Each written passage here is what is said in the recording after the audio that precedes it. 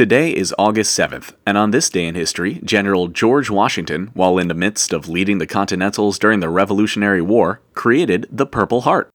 The Purple Heart we know today is the oldest medal in the U.S. military. During the Revolutionary War, Congress didn't allow George Washington to grant commissions and promotions based on merit, but Washington wanted a way to recognize courage amongst his soldiers, especially among the rank and file. So, in 1782, he created a simple award, a cloth or sometimes silk heart in purple fabric, to be worn on a soldier's chest as proof of his military merit.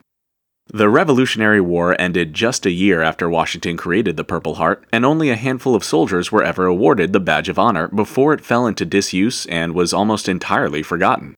However, years and years later, it was believed by many in the military that a badge of merit was once again necessary. So, on the bicentennial of Washington's birth in 1932, the Purple Heart was revived and awarded to commemorate bravery and outstanding action, as well as to acknowledge wounds acquired during combat. Later, during World War II, Congress established the Legion of Merit, while the Purple Heart transitioned into a medal awarded strictly for those who suffer injuries or death during combat. And that's why today is known as Purple Heart Day.